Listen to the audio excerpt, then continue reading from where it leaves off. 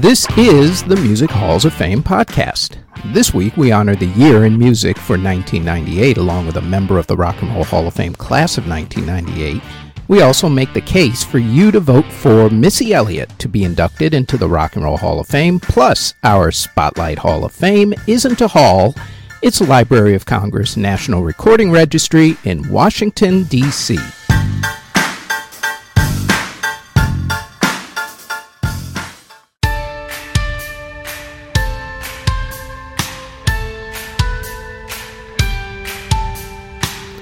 Before we get going with the podcast, like everyone tells you, please like, subscribe, and hit the notification bell so you'll know when these podcast episodes drop, which is usually every Thursday. Now, on to this week's episode.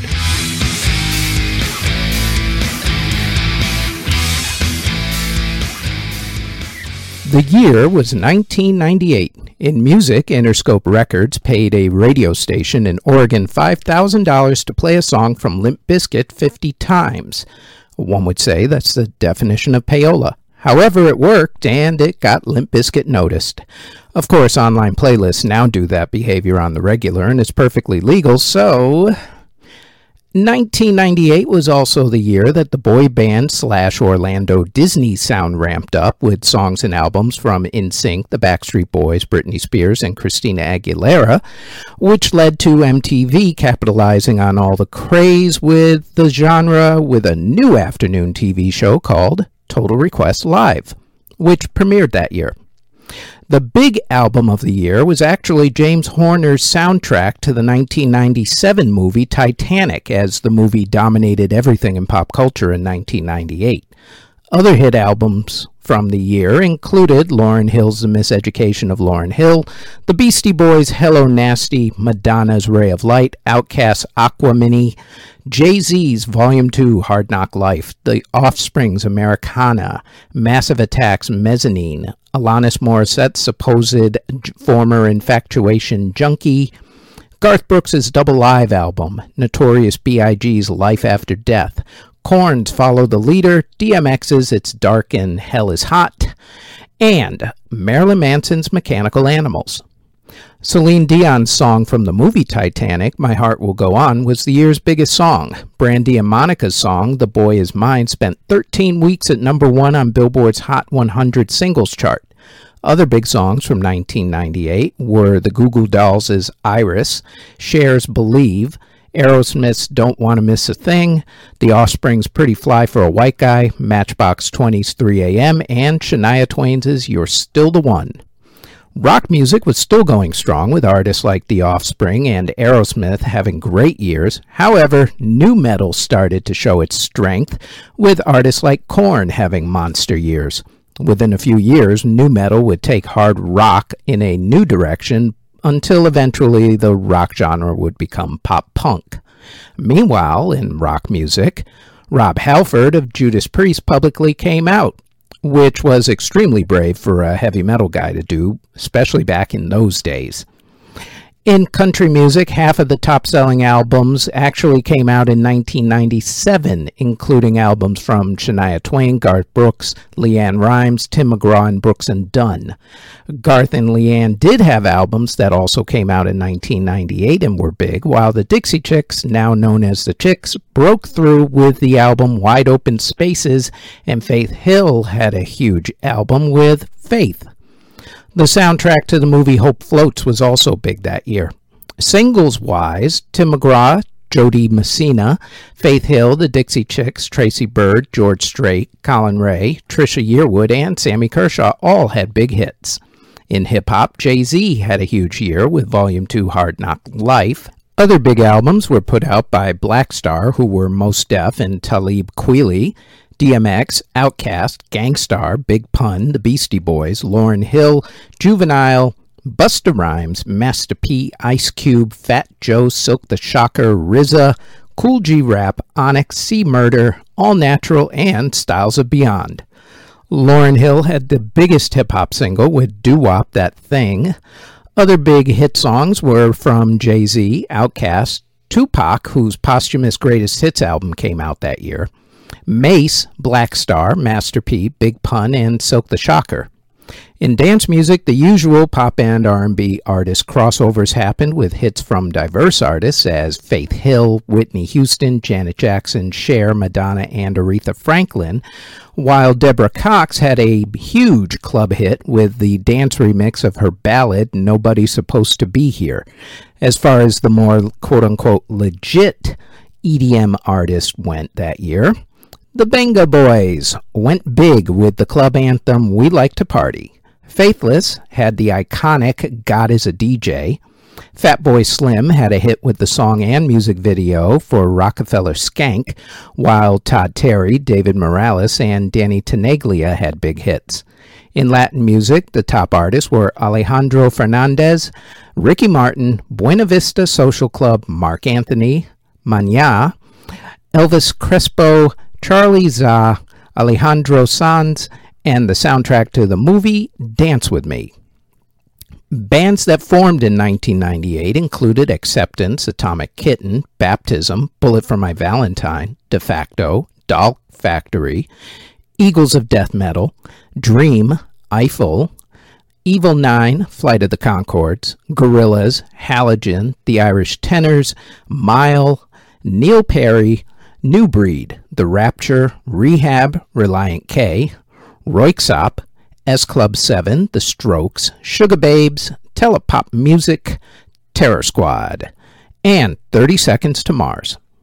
Groups who either broke up before the inevitable reunion or announced a hiatus included the Two Live Crew, the Fifth Ward Juveniles, 24/7 Spies, Afro-Nubians, the Clancy Brothers, Color Me Bad, Company B, Dead Can Dance, Eve's Plum, Faith No More, Exodus, Helium, Crisscross, Le Mans, Milli Vanilli, Porno for Pyros, The Presidents of the United States, Soul to Soul, SWV, Toad the Wet Sprocket, A Tribe Called Quest, Twisted Sister, Weezer, and White Zombie.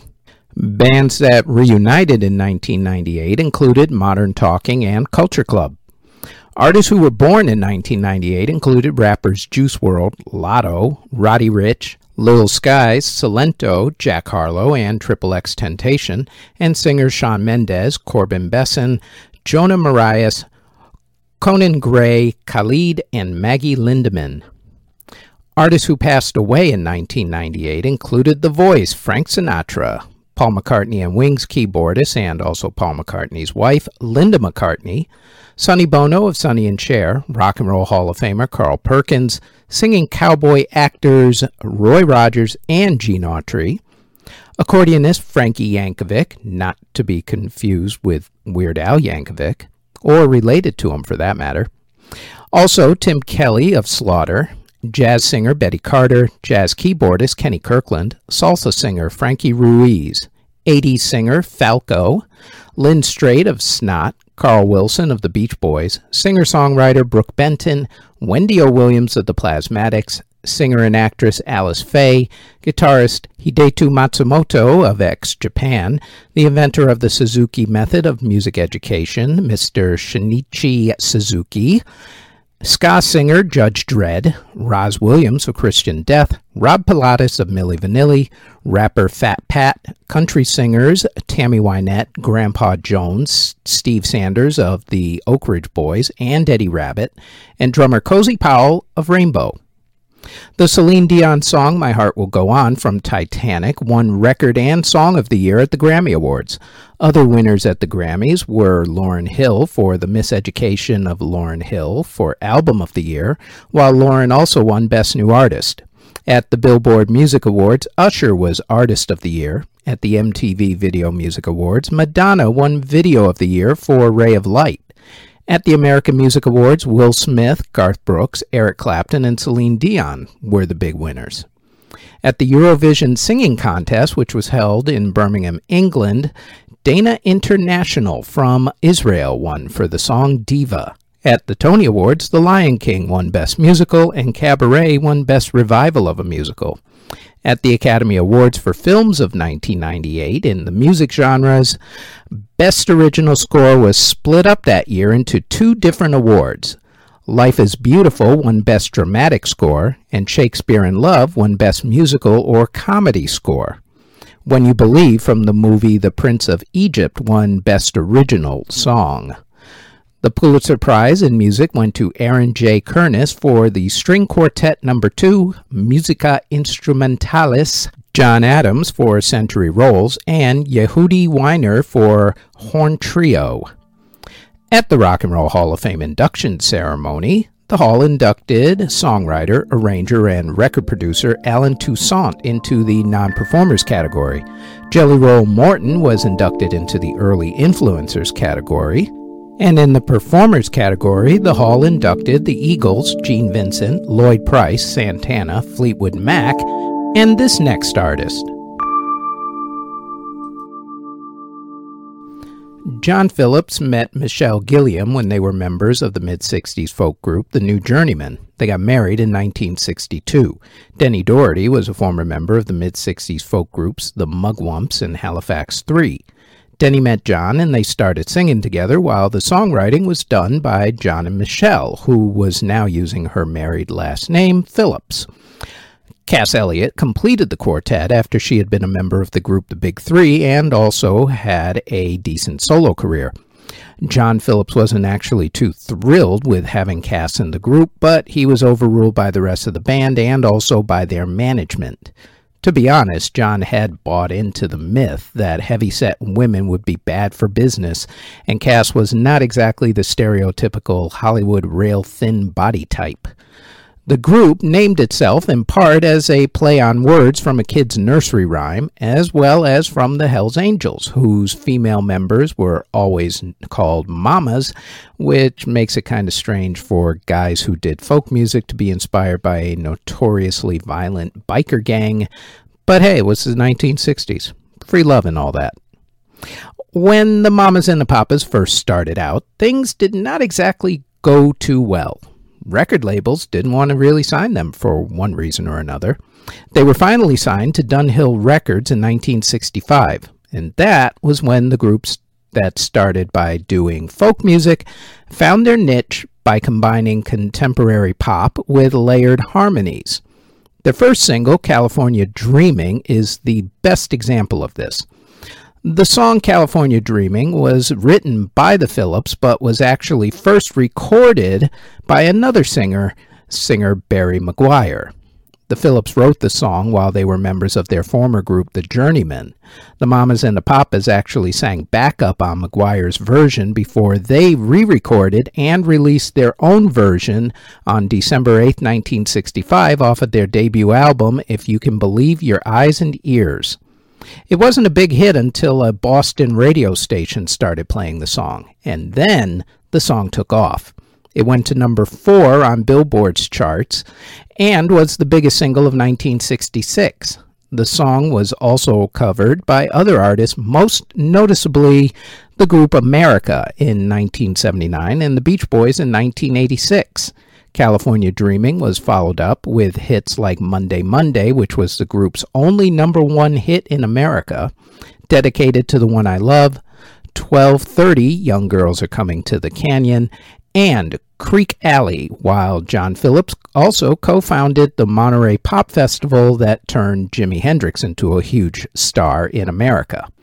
In the end, the group fell apart for the usual issues. There was tremendous infighting among the members, including affairs that John had had that tore apart his marriage to Michelle, along with Cass Elliott feeling isolated from the rest of the group. The band broke apart for the first time in 1969, but got back together to put out a final album in 1971. Cass Elliott went back to her solo career until her death in 1974 from heart failure, not by choking on a ham sandwich, as conspiracy theorists have said. John and Michelle Phillips actually divorced, and then John ended up becoming addicted to heroin, but then got help.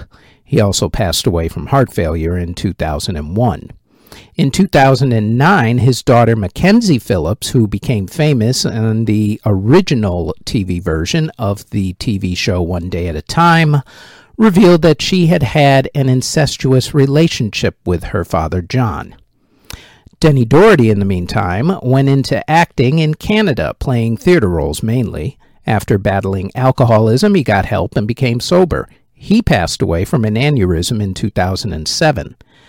As for Michelle Phillips, she became an actress, most notably on the TV show Knots Landing, which was a spin-off of the TV show Dallas. While Michelle and John's relationship was tumultuous, to be nice about it, there was one part that was actually pretty happy.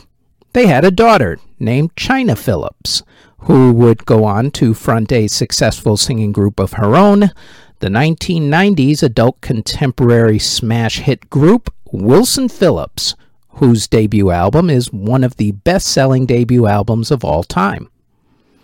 The Mamas and the Papas musical style, with their vocal harmonies and socially conscious lyrics, as well as blending folk and rock music, and their fashion sense and style of wearing beaded necklaces, fringe vests, and flowing dresses, heavily influenced the music and styles of the 1960s, along with making the group one of the symbols of the 1960s counterculture movement.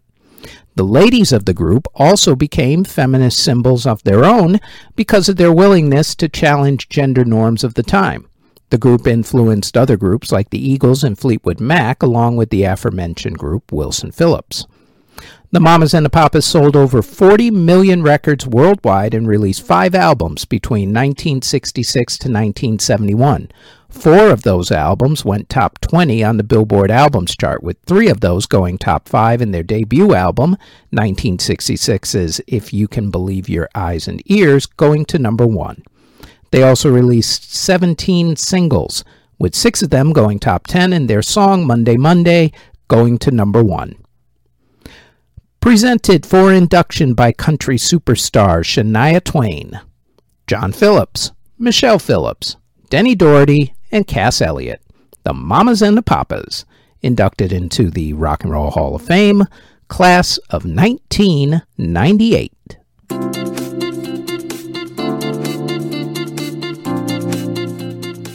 Before we get to the rest of the podcast, we'd like to tell you about our other podcast, the Music History Today podcast.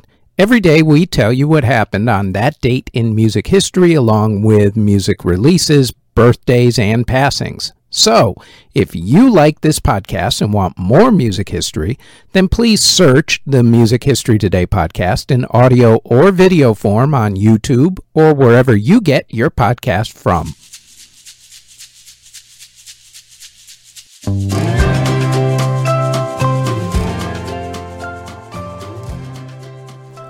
This week, we make the case for you to vote for Missy Elliott to be inducted into the Rock and Roll Hall of Fame.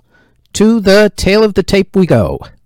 Melissa Arnett Elliott, better known as Missy Misdemeanor Elliott, was born on July 1st, 1971 in Portsmouth, Virginia, and began her music career in the early 1990s as a member of the R&B girl group Sista. Missy Elliott's solo career took off in 1997 with the release of her debut album, Super Duper Fly, which was met with critical and commercial success. It was also co-produced by hit-making producer Timbaland. The album spawned hit songs such as The Rain, Super Duper Fly, and Sock It To Me, and earned Missy Elliott recognition as one of the leading female rappers of the time. Missy Elliott has 6 studio albums. Of those, every single one of them went to the top 15 on the Billboard Albums chart, with the lowest going to number 13, 1 going to number 5, 2 going to number 3, and 2 going to number 2. As a solo artist, Missy put out 26 songs. Of those, 8 went top 40, with 5 going top 10, and 3 of those 5 going top 5. As a featured artist, she was on 54 singles. Of those, 10 went top 40, with 6 of those going top 10, and 1 of those 6 going to number 2. As a guest artist and producer, Missy has been on way too many to list here, but by my count, in 25 years, she's been on well in excess of 100 singles, most of them becoming hits. If you want a deep dive into her music, then I would go with her compilation album, Respect M.E., otherwise known as Respect Me, but capital M.E. for Missy Elliott. If you want to deep dive, then go with her debut album, 1997's Super Duper Fly, 2001's Addictive, and 2002's Under Construction.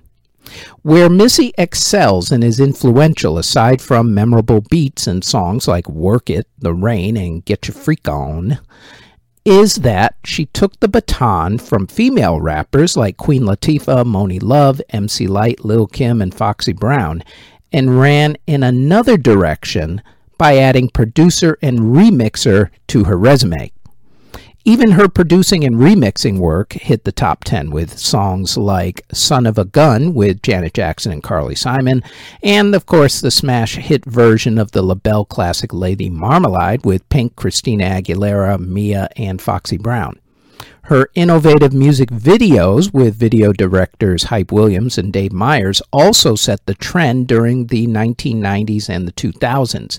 In short, she dominated in fields that were the domain of men for the absolute longest and way too long a time.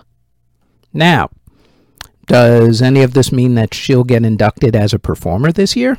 Maybe. Her commercial success and influence justifies it. Missy has received numerous awards and accolades for her contributions to music, including multiple Grammy Awards, BET Awards, and the MTV Video Music Awards.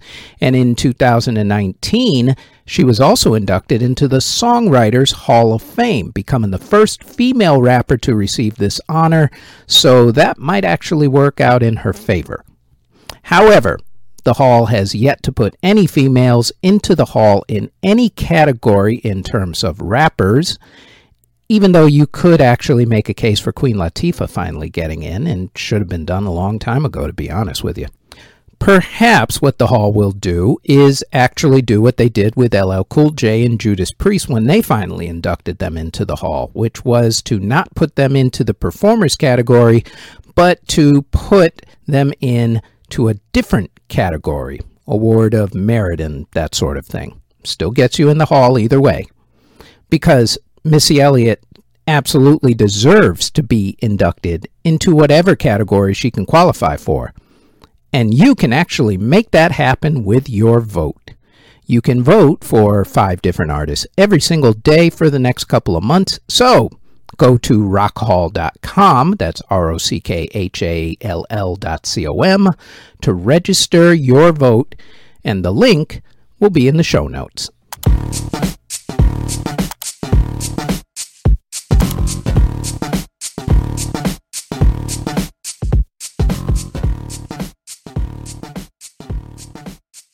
Each week in this spot, we highlight a different musical Hall of Fame or museum, since there's a bunch more than just the Rock and Roll Hall of Fame. There's, for instance, the Country Music Hall of Fame, the Blues Hall of Fame, the Grammy Museum, among many, many others. But this time, though, we're going to talk about one that isn't a hall per se, anyway. However, to me, it's probably the most important. The Library of Congress, aside from being a place in the movies All the President's Men and National Treasure, is the nation's library. Established in April of 1800, it has more than 38 million books, 14 million photographs, 70 million manuscripts, and 5.5 million maps. From a musical standpoint, it's important for a couple of reasons. The first is that it has over 8 million pieces of sheet music and over 3.5 million recordings. The second and more important reason is what it does with certain recordings. Since the passage of the National Recording Preservation Act of 2000, the library has developed a registry to preserve and protect certain pieces of music and other recordings that are considered historically relevant. That's a pretty high honor when you think about it, knowing that your song or album is so important to the nation that it needs to be preserved forever. This is a pretty high-class list you're joining here. Some of these recordings are actually speeches or radio shows from yesteryear. For instance, the earliest recorded version of Abbott and Costello's famous Who's on First comedy sketch, also Orson Welles' War the World radio broadcast, and Dr. Martin Luther King Jr.'s I Have a Dream speech, are all in the registry, as are the first recordings on cylinders that Thomas Edison used to show off the phonograph at an exhibition. The first official class was in 2002. There were 50 recordings that were declared important that year. All of the above-mentioned recordings were in that first class. John Newton was born in 1725 in England. His parents were religious, and his mother had intended for him to become a clergyman. However, she passed away from tuberculosis when he was 6. His father remarried, but since he was a sailor, he wasn't around a whole lot.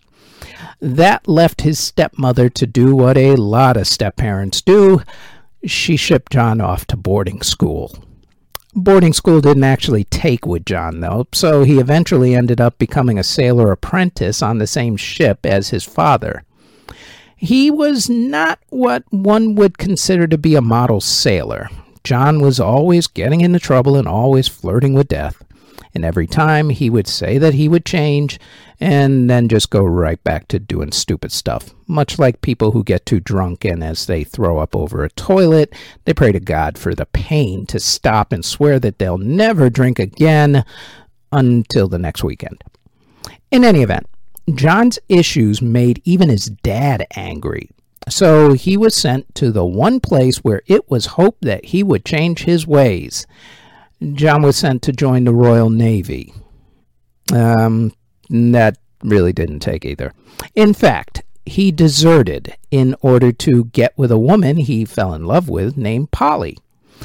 Once people found out that he deserted, which was extremely frowned upon back then, he had arrangements made to get transferred to a slave trading ship.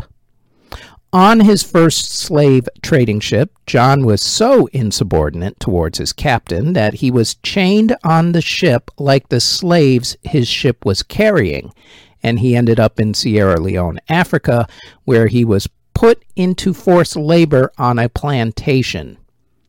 Yep, the guy working on a slave trading ship ended up a slave himself. John ended up writing letters to his father to help get him out of the jam, which actually worked. And John ended up on the ship the Greyhound. In 1748, the ship was off the coast of Ireland when a really violent storm hit the ship. At one point during this storm, John was at one part of the ship with a crewmate directly behind him. John moved from one spot with the crewmate moving with him. At that moment, a giant wave came over the ship where John literally just was no more than a few seconds before and swept his crewmate overboard, killing him. Things got so bad for the ship that John and another crew member tied themselves to the slave ship so that they wouldn't get swept overboard. As he was doing this, he said to the captain, quote, "If this will not do, then Lord have mercy upon us." End quote. Then, John took control of the ship's wheel for almost half a day, steering it. During his time trying to steer the ship through a torrential storm, he thought about life, specifically his life, and all of the times that he had almost died. He wondered if he was worthy, truly worthy, of God's love, or if he should even find redemption, considering how poorly he treated religious people and through them, God. If he could just get through this storm. Well, the ship finally made it through and ended up in Ireland. John decided to marry that woman he deserted the Royal Navy for, Polly, and set up captaining slave ships. That's right, kids. The writer of the most recognizable hymn in the world was a slave ship captain. For the record, by the way, he never actually renounced as a sin because, well, it was the 1700s and people back then still thought that slavery was cool and not sinful at all. In any event, he ended up doing it until he hit the age of 30, when the vigor of sea life finally caught up with him. Not actually his conscience for helping to put black people into slavery or anything like that.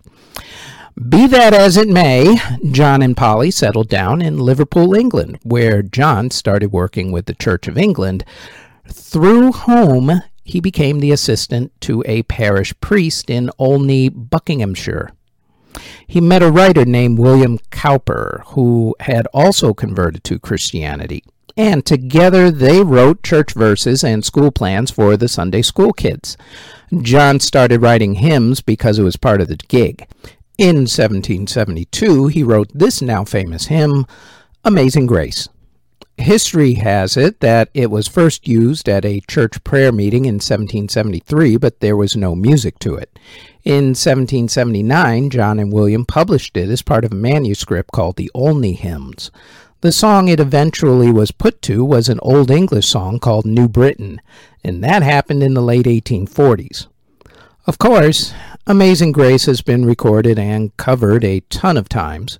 We will stick with the version that makes the Registry, and also a popular version based on the one that made the Registry. It was the late 1960s. Folk singer Judy Collins was watching a civil rights march in Mississippi and saw how emotional people got when they heard and sang the song. She decided to record the song for her 1970 album, Wails and Nightingales. She recorded it as a way to soothe her own soul because at the time, the world in general, and her world specifically, was in immense turmoil. The civil rights movement raged on through the decades. Political assassinations ran rampant, and the Vietnam War at that time seemed never-ending. Plus, Judy was trying to recover from alcoholism herself. Apparently, this version of the song struck a chord with a lot of people because it ended up at number 15 on the Billboard singles chart. Judy Collins' version is the version that made the National Recording Registry. Her version isn't the one on the biggest selling singles of all time list, though. A version based specifically on her version is, and it's by a group that you would never ever think of as a chart-topping band.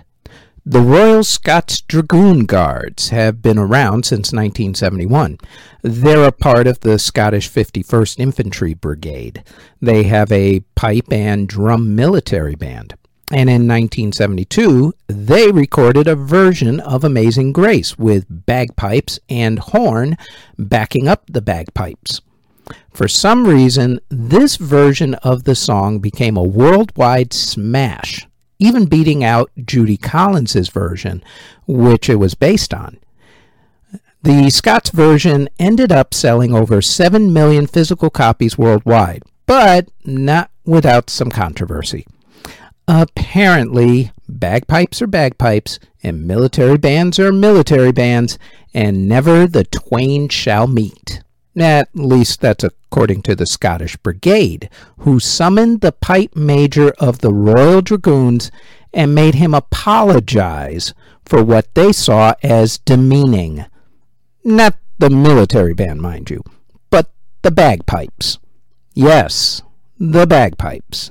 That instrument that's the fingernail scratching a chalkboard of the music world, if not actually done properly. And combining bagpipes with a military band was considered blasphemous, at least according to the Scottish Brigade. However, performing a song written by a slave ship captain, well, that was cool. Go figure.